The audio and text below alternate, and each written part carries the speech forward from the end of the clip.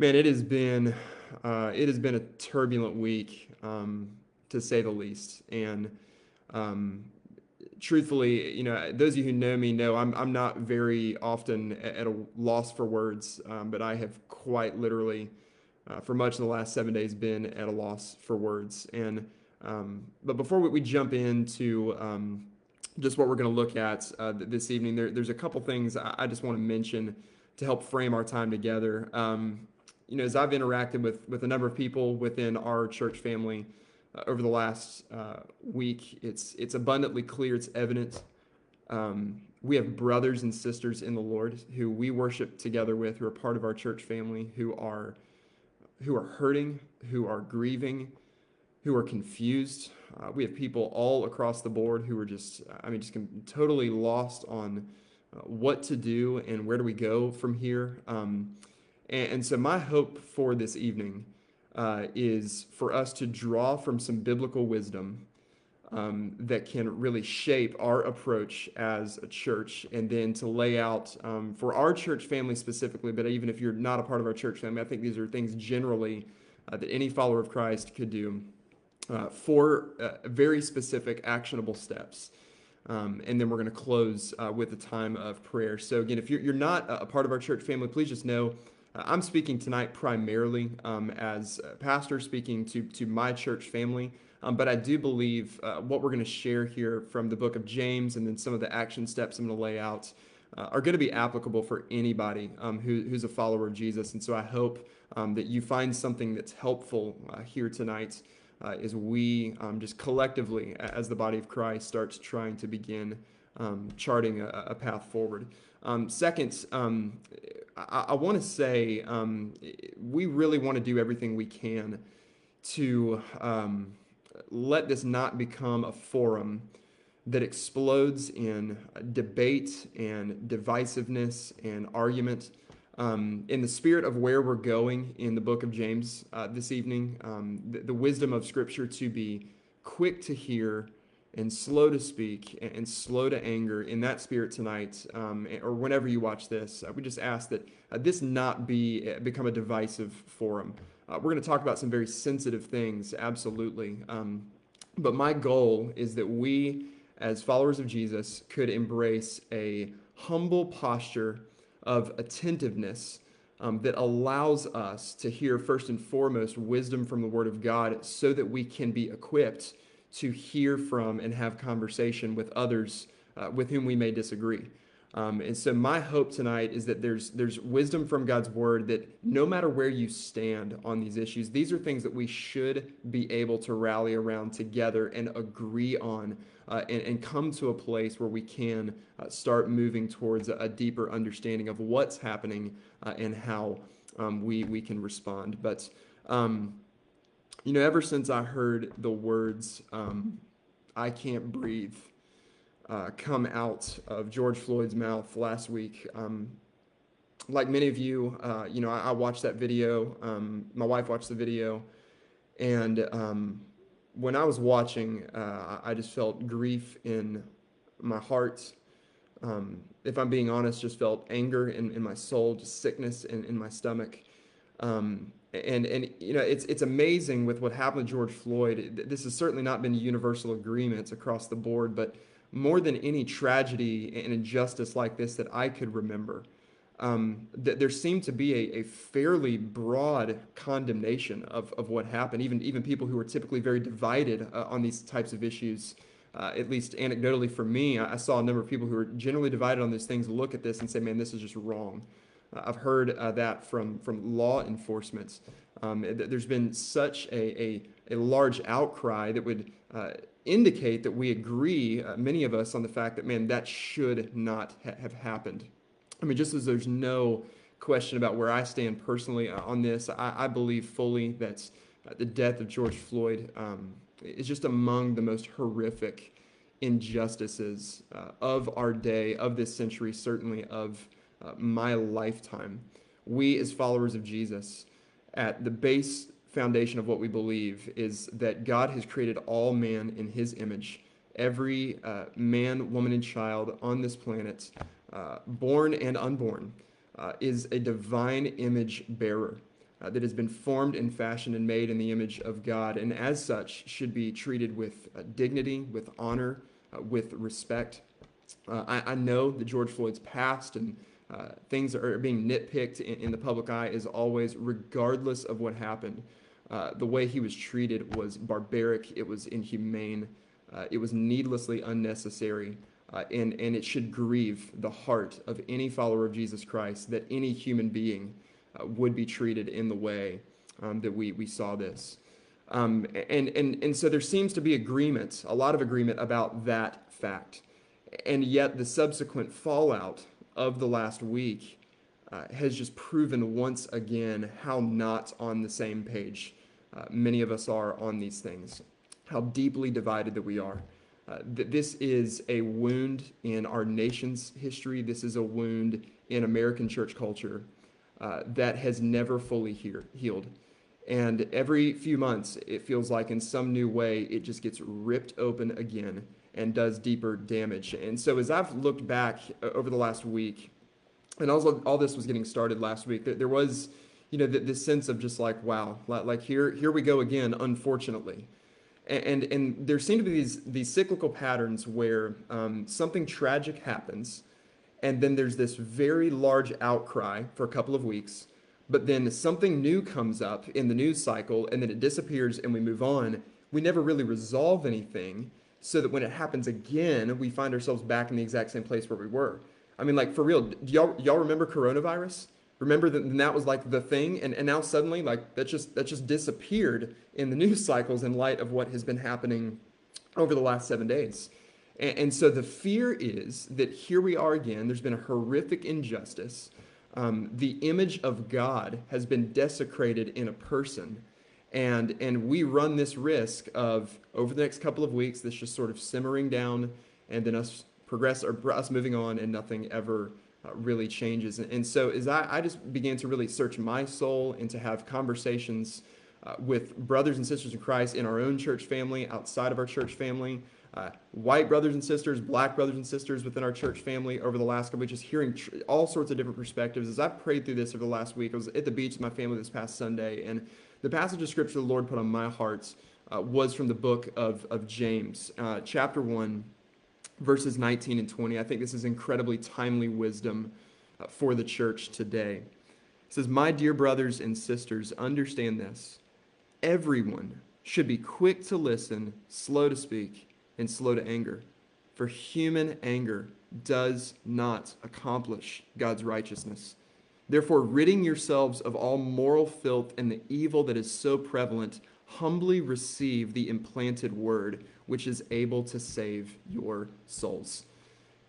At the foundation of a soul that has been saved by Jesus Christ, of a heart and a life that has been transformed, is the belief and the truth from Scripture that we will bear fruit in the name of Jesus Christ. It really troubles me that over the last week, I've heard a number of professing followers of Jesus. We look at something like this and we say, yes, this is terrible, but we just need to focus on the gospel. And yes, the calling of the church is primarily to preach the gospel and make disciples, to preach the gospel of the kingdom of Jesus Christ, to call people to faith and repentance in Jesus Christ. But just think about what the gospel message is. It's a message that God saw us in our brokenness. He saw us in our sin. He saw us in our moment of greatest need, and he did not leave us there. In eternity past, he planned for his son, Jesus Christ, to come as our rescuer, as our redeemer, as our Messiah, to draw us to himself. Jesus said the mission statement of his life was to seek and to save the lost. And so as those who have been transformed by that work, the way we prove that that transformation has actually occurred in our lives is that we bear fruit for the kingdom of Jesus Christ. Within our church family over the last couple of Sundays, we have looked at these truths from the Gospel of John, that Jesus is the door and he is the good shepherd. And what does the good shepherd do? He protects those who are vulnerable. He stands in the gap to fight off the wolves and to call to himself those who are lost and who are wandering and who are hurting. And we are called as followers of Jesus to imitate the work of the Good Shepherd, to participate in this work with him. And you simply cannot read the Old Testament, the New Testament, listen to the words of Jesus, read the words of the apostles, and not believe that our God doesn't have a heart for justice. It is evident from start to finish in Scripture. So yes, the primary work of the church is to preach the gospel. But we don't just preach the gospel with our words, we also preach the gospel with our lives. This is exactly what the book of James is about. James makes it clear that faith without works is dead on arrival. He talks about doing very practical things like visiting widows and orphans and caring for them in their distress, and not just overlooking the needs of people who are hungry and saying things like, hey, be warmed up and filled. Like that's not what God's word tells us. We actually take the action and the initiative to make the gospel believable to an unbelieving world with our actions. So when we talk about pursuing any sort of next steps, yes, we absolutely have to root that in the work of the gospel. Let's not forget about what the gospel is, what God has done for us, and what we can do for others so that they can hear, know, and believe who Jesus is. So in light of what we find here in the book of James, here are three practical pieces of wisdom that I believe are completely applicable for the church today. James gives three directives here in verses 19. Here in verse 19. And the first directive is to be quick to listen. James says, be quick to listen. There's three directives in James 1:19. In one of them, we're told to be quick. The other two, we're told to be slow. And the only time we're told to be quick is when we're being told to listen. Many of you, maybe like me, I grew up with a parent who loved to remind me quite often that God created me with one mouth and two ears for a reason. And depending on the study that you look at, you can quickly learn that anywhere between 70, 90%, again, just depends on the study you look at, anywhere between 70 and 90% of our communication is nonverbal. So things like body language, tone of voice, just behaviors and mannerisms. I'm a hand talker, so 90% of our communication, 70, 90% is nonverbal. What social media has done in many ways is it has given us an extra mouth, and it's taken away most of our hearing. Again, just scroll through your social media feed and look at arguments over the last 7 days and pay attention to how many times you find words like this. You're missing the point. You're not understanding what I'm saying. You're not hearing me. And the reason we're not hearing each other is because we can't actually hear each other. These digital platforms can very, very quickly dehumanize others so that no longer are the people that we're engaging online, people to be loved, as we should be doing as followers of Christ. They become profiles to attack. And it becomes just for us that this game where we just assume the worst about each other and just, again, go look through your social media feed. You will find very little, if any, evidence to prove that arguing about things online does anything to move anything forward. You'll find very little to any evidence. You'll find a lot of evidence to the contrary. You'll find a lot of evidence to show that it's actually making us more divided, that it's driving us further apart. And the wisdom we find in God's word is that we need to be quick to hear. But in order to hear, that's going to require a lot more in-person, life-on-life, flesh and blood interaction. The other day, someone asked me, just in light of the fact that our church, like many churches, we've been meeting online for the last few months, someone asked me if I saw online church as a viable replacement for in-person church. And the question didn't even come out of their mouth all the way, and I had already responded, absolutely not.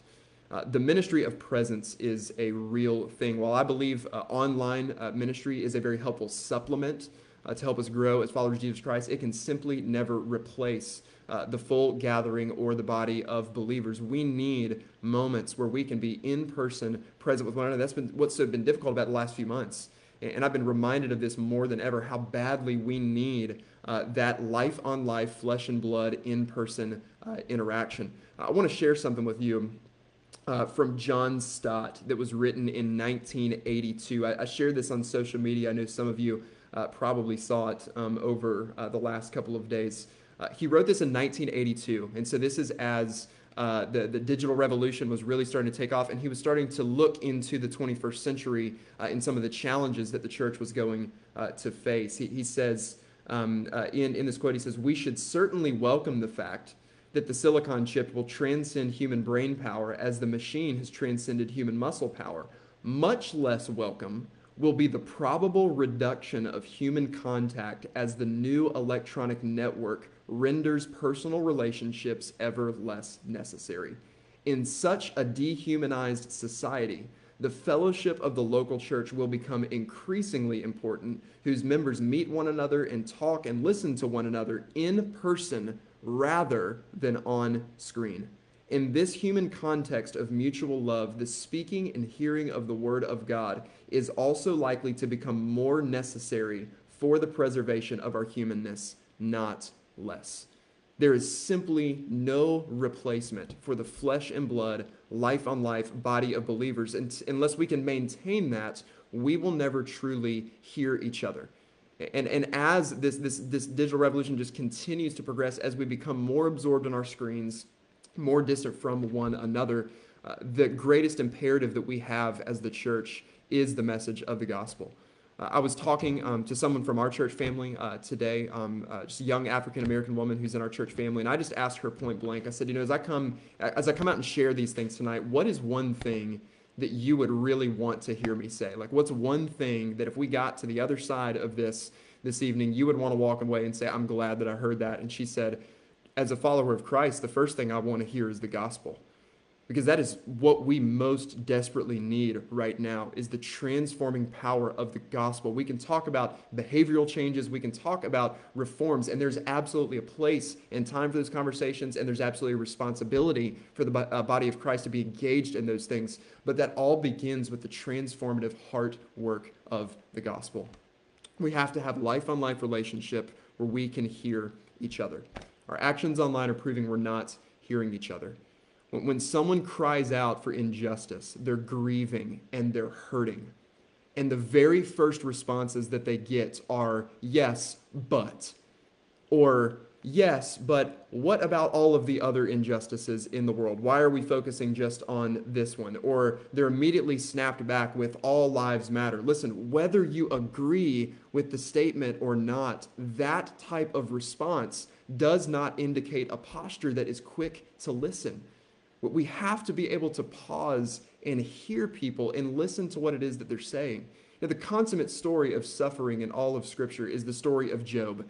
And what makes up most of the story of Job is all the dialogue and debating between Job and his friends. So Job loses everything. He loses his family. He loses his home. He loses his health. He's in suffering. And his friends come and they just sit with him for several days.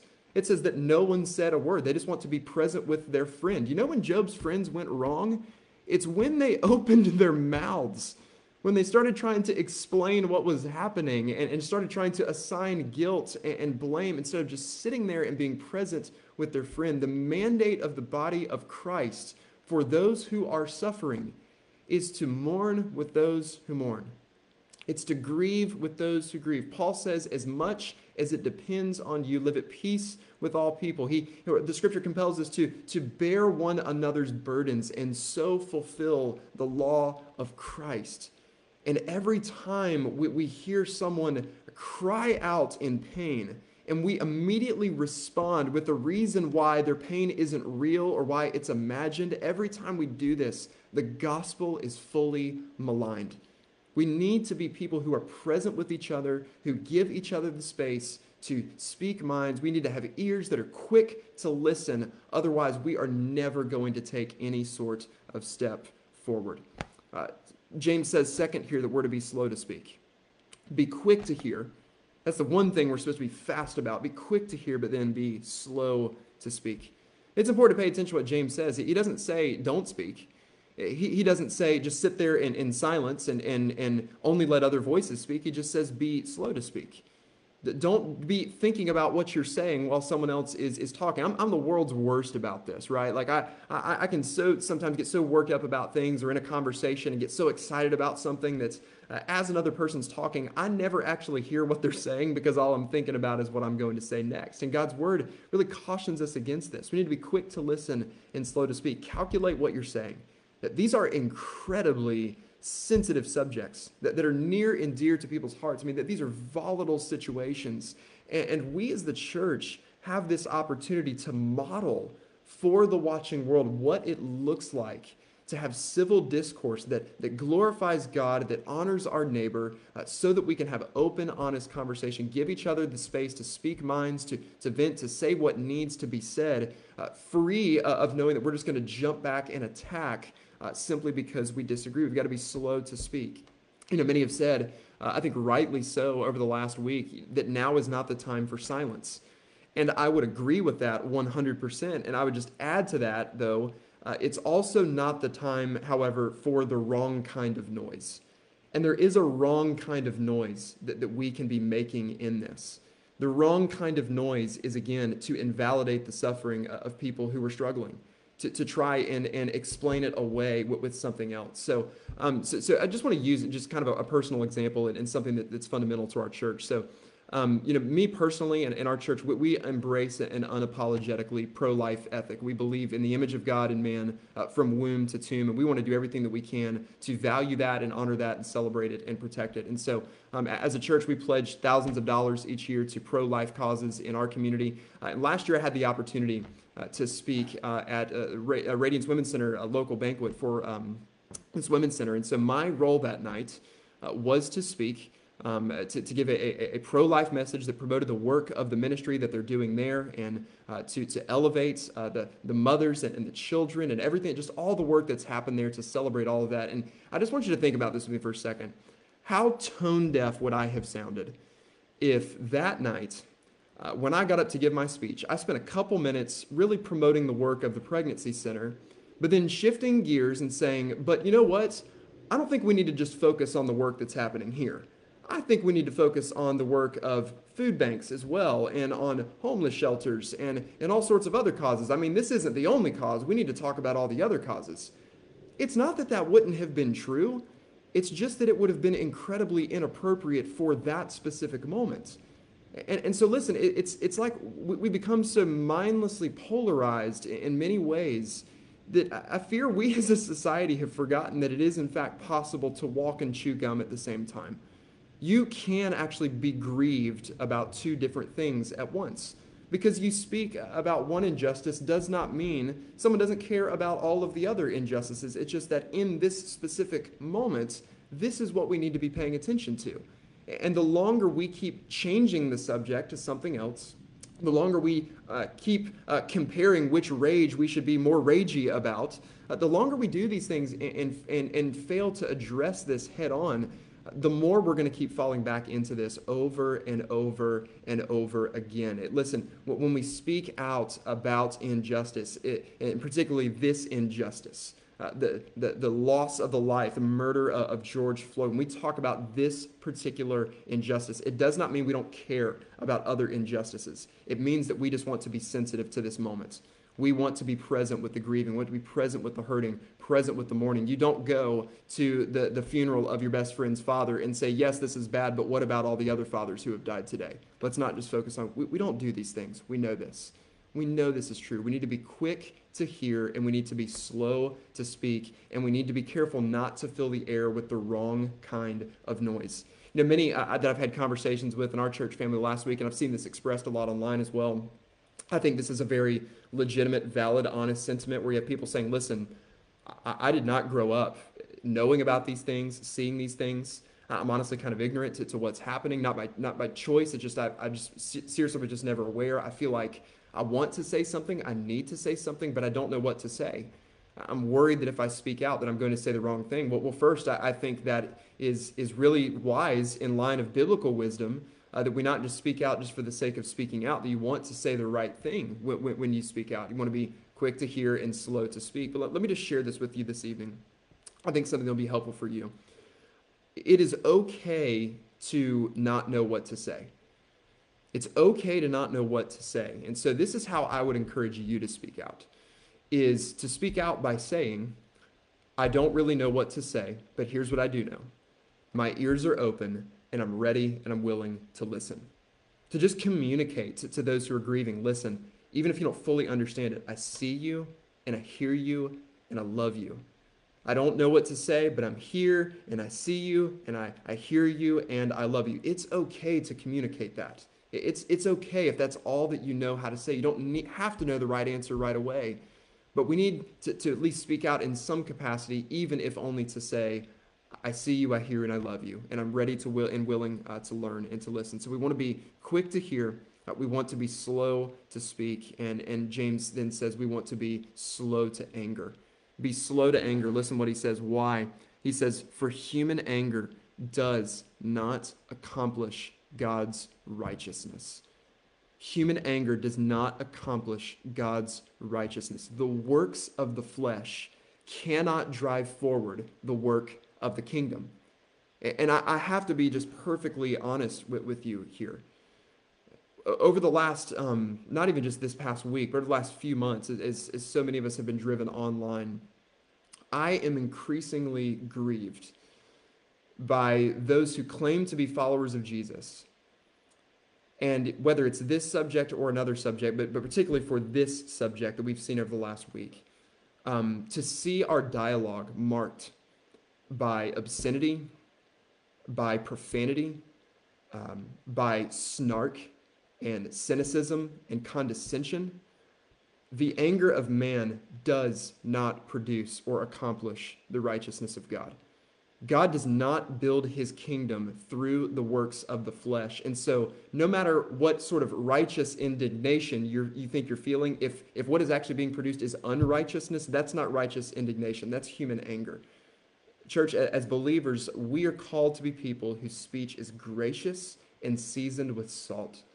The fruit of the Spirit is love and joy and peace and patience, kindness, goodness, gentleness, faithfulness, self-control. And there are many professing Christians in this world today, online today, who are proving that they are full of the Spirit, but not the Spirit of God. It's the spirit of this age, who are operating not in the works of the Spirit, but in the works of the flesh. The anger of man will not produce the righteousness of God, but there's still a really important nuance we need to pay attention to this. James doesn't say don't be angry. He says be slow to anger. Now, this is where it's helpful to have another passage of Scripture, because the Apostle Paul writes on this in Ephesians chapter 4. He says this in verses 25 to 29. He says, therefore, putting away lying, speak the truth, each to his neighbor, because we are members of one another. Be angry and do not sin. Don't let the sun go down on your anger. Don't give the devil an opportunity. Let the thief no longer steal. Instead, he is to do honest work with his own hands so that he has something to share with anyone in need. No foul language should come from your mouth, but only what is good for building up someone in need so that it gives grace to those who hear. That is the role of the church right now, is to speak in this way. He says to speak in a way that builds up the one who is in need. That's our calling. To put away the speech of the world, to put away the profanity and the vulgarity and the obscenity and the snark and the sarcasm and the condescension. That is not the way of Christ. We are called to speak in a way, first and foremost, that brings glory to God, that is sanctified speech, evident of a life that's being sanctified by the Holy Spirit, in a way that edifies the body and builds up the church. And it grieves me when I see professing followers of Jesus. It grieves me when I look at my own life and I look at times where my speech has not been seasoned with salt and gracious in a way that honors and glorifies the Lord. We have to be slow to anger, but understand there is a biblical mandate here. There is a time to get angry. There's a time to get angry. We don't want to get angry in the way of the flesh, the way Scripture condemns, but there is absolutely a way to be angry in the Spirit in a way that Scripture condones. It should grieve us, and it should anger us when a man is treated as barbarically and inhumanely as what we witnessed last week. It should just grieve us to our core that there was such desecration of the image of God in man. It should grieve us the reality of death and the brokenness of this world. It should grieve us that over the last week there has been the additional destruction of more life. It should grieve us that there has been the destruction of property, that there are many who this evening, as we participate here, are seriously in harm's way. This should grieve us. It should grieve us when the Bible, the Word of God, which James says can save our souls, which the Apostle Paul says is powerful for salvation for all who believe. It should grieve us when the Bible is held up as a political prop. That should grieve us. Because it's one thing to hold up the Bible. It is another thing to be held by the Bible. And we want to be people who are held by God's Word, who are captivated by God's Word, who have allowed it to do its renewing, sanctifying, transforming work in our lives. Because you can go back to what James says here in chapter 1, because this is the power of God. What we see, if I can get back to where I was, I lost my place. What we see, that listen what James says here in verse 21. He says, "Therefore, ridding yourselves of all moral filth and the evil that is so prevalent, humbly receive the implanted word, which is able to save your souls." This is the posture we should have for the word of God. Receive it because it will bring us salvation. And from that salvation, it will produce righteousness and good works and good fruit that will be beneficial to building up the church and the body of Christ. We've got to be quick to hear, slow to speak, slow to anger, using the word of God to speak to the person in need, which right now are those who are suffering, those who are hurting. We are not to be people who are adding to the noise. Don't be silent, but that doesn't mean add to the noise.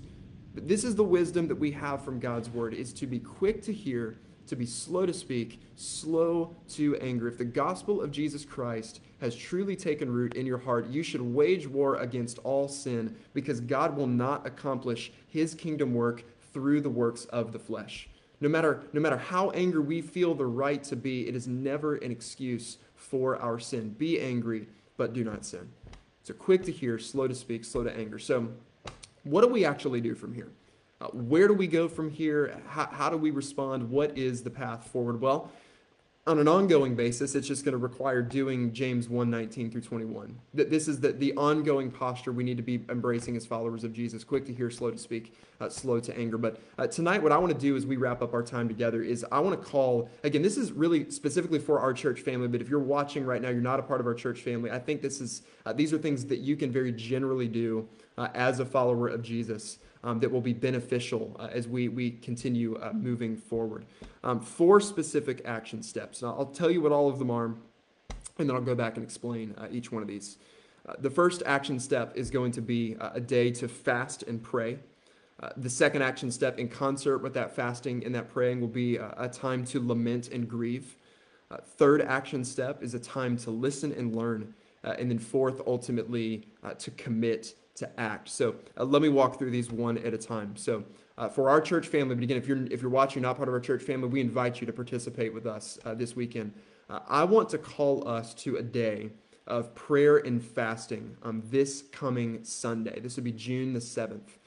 And here's what I want to challenge us to do on that day. A couple of different things.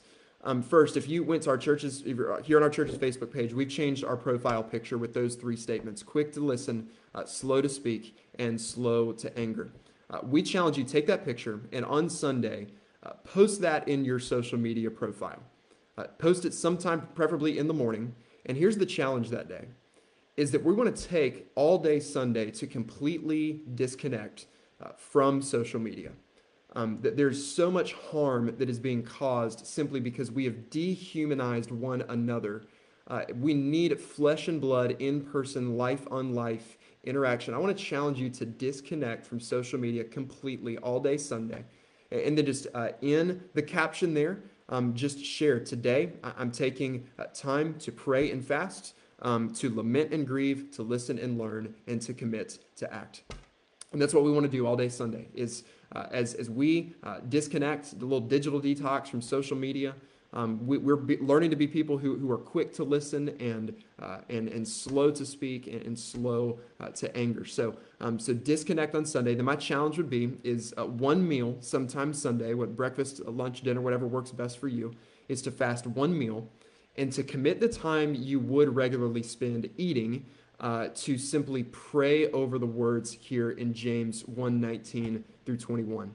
Just asking the Lord that we would learn to be people who are quick to hear, slow to speak, and slow to anger, and just asking that we would humbly receive the implanted word, which is able to save souls. So that's the challenge for Sunday.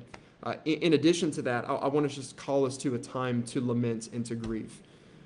Church, we have, just for cross-community family, so I'm not talking about people in California, which they're awesome too. Not that I don't care about them. I just want to talk about our church family. People, not anybody out in another state. This is not something we read in a book. This is not something from a documentary. We have specifically in our church family African-American brothers and sisters in Christ who worship together with us each week, who serve our children, who serve our students, who faithfully attend and are in community and invested in our church family. And I've been in conversation with so many of them, just many of them as quickly as last Wednesday, as all of this was happening, last Wednesday, Thursday, as recently as this morning. And I have just heard from so many of them that they're hurting, that they're tired, that they're grieving, that they're in pain, that they feel in many ways unseen, they feel unheard. Many who feel heard feel deeply misunderstood. Listen, again, these are not people who are in some foreign country. This is our church body. And our calling as believers is to bear each other's burdens. We each have a responsibility in this. Paul says that when one member of the body suffers, the whole body suffers. And we have members of her body who are suffering. And so what we need to be doing as we pray and fast on Sunday in the course of these coming days is to go to the Lord in lament, to cry out to the Lord that we're in pain and that those we love are in pain and that our world is in pain, and then we're interceding and pleading for the Lord to rend the heavens and tear them open and pour out his Holy Spirit and give us a passion for his name and for his glory and for his word. And we need to lament the brokenness of our world and ask and plead for the Lord to intervene through the body of Christ. But more than anything, we have brothers and sisters in our church family who just need to know they're not alone, who just want to be heard. I talked to a brother the other day who just shared this with me. Man, it just broke my heart. He said, Taylor, he was like, I can deal with people not understanding. He was like, I get it. Different upbringings, different ethnicity, different background, different family dynamics, different school, different interests. He said, I can deal with that. He said, what I really struggle with is people not listening. We have brothers and sisters in our church family who feel unheard and who feel unseen. And it is not our role to determine whether or not that pain is invalid. That is the work of the enemy. We need to be present, we need to be loving, we need to be caring and shepherding as Christ has done for us, those who are in pain as we bear the burdens collectively of our church body. So we want to lament and grieve. Third, this year in particular, I'm going to challenge our church family to enter into a season where we're going to listen and learn. Now, it's like God in his providence knew exactly in a lot of ways what our church family was going to need before this year got started. So back in the spring, we brought in Philip Pinckney for our Go Conference training, and Philip just dropped an avalanche of wisdom on us about developing healthy, diverse, multiplying community. And then later this fall, I'm bringing another friend of mine, Stephen Splon, who's with the South Carolina Baptist Convention. And so my plans with Stephen that day is that he's going to get up and he'll preach. But then this will be just a couple days before the election, actually. We're just going to have a very open conversation on stage that day about the gospel, about race, and the role and the response of the church. But even beyond that, so over the next couple weeks, Stephen and I are going to do a Zoom call together that'll be recorded, and that's going to be made available for you. What I'm really excited about is this past week, we started organizing some conversations. These are still in development right now, but we've been organizing some conversations with members of our church body, and we're just going to have some nights where we come together as a panel, and I'm just going to ask them some questions, give them a chance to be open, to be honest, to be vulnerable, and we who are in the majority culture, who in many ways don't understand their perspectives, we're just going to put ourselves in a posture to listen and to learn from those within our own midst. What do you see? What do you hear? What do you feel? Because here's what I can tell you about each one of these brothers and sisters in the Lord that I've spoken with over the last week. Their primary concern is that our church be focused on the gospel of Jesus Christ. That's what drew them into our church family, was the focus on the gospel. That's what they believe is going to continue bringing healing to our church body and to our community. They are aggressively committed to the Word of God, to the message of the gospel. And so we want to be able to have just open, honest dialogue about what they experience so that we can maybe come to a more helpful understanding of what some of our brothers and sisters in the Lord are going through that we don't quite see or know for ourselves. Beyond that, I just want to rapid fire here, just give you some resources you might want to check out on your end. So maybe if you're interested in reading, just trying to gain a little bit more perspective on how to approach these subjects and issues. Few books I'd encourage you to check out. First is Letters to a Birmingham Jail, one of my favorites. This is multiple authors. Advocates, a recent book I just picked up by Dottie Lewis, a fantastic read. Oneness Embraced by Tony Evans. Again, all of the authors of these books, men and women who are just deeply devoted to the Word of God, to the message of the gospel, and they shape these conversations from a very gospel-centric mindset. So check out those resources. But man, if you're really interested, online sermons, just really good follows on social media, Twitter, Instagram. There's some voices who I benefit from tremendously, who I hear from regularly. Charlie Dates preached one of the best sermons I've ever heard in my life this past Sunday that I encourage you to go check out. Preston and Jackie Hill Perry, John Onwachekwa, Dr. Crawford Loritz, Tony Evans again, Eric Mason, Esau McCauley, Trillia Newbell, Tabidi Anyobile. These are all brothers and sisters in the Lord, again, who have a deep devotion to the Word of God, who understand the gospel transformation is inside out, not outside in, and they build all of what they're doing on the work of the gospel, and to show how it can have a shaping, transformative power in the church, in our community, in our world. So that was a lot at once. If you need that list, just shoot us an email, info@crosscommunity.org. Glad to send that out. And I'll probably just put that in an email, maybe my top 5 next week as well. But check out any of those resources. Just commit to being in a posture of listening and learning. And finally, just commit to act. Again, another brother in our congregation I spoke with earlier this week, we were talking about all these things, and he said, Taylor, he said, I fully believe if churches would commit to this very work of starting at home. This is what I've had to come to recognize. So Enneagram people, I'm a 1. I'm a reformer. I want to change the whole world. That's just how I'm wired. And I think some of you are probably wired that way too. But what I've realized and had to realize it in the worst ways a lot of times is I can't change the whole world. I just can't do it. No matter how much I want to. Jesus is this world's only Savior. He's our church's only Savior. He's my family's only Savior.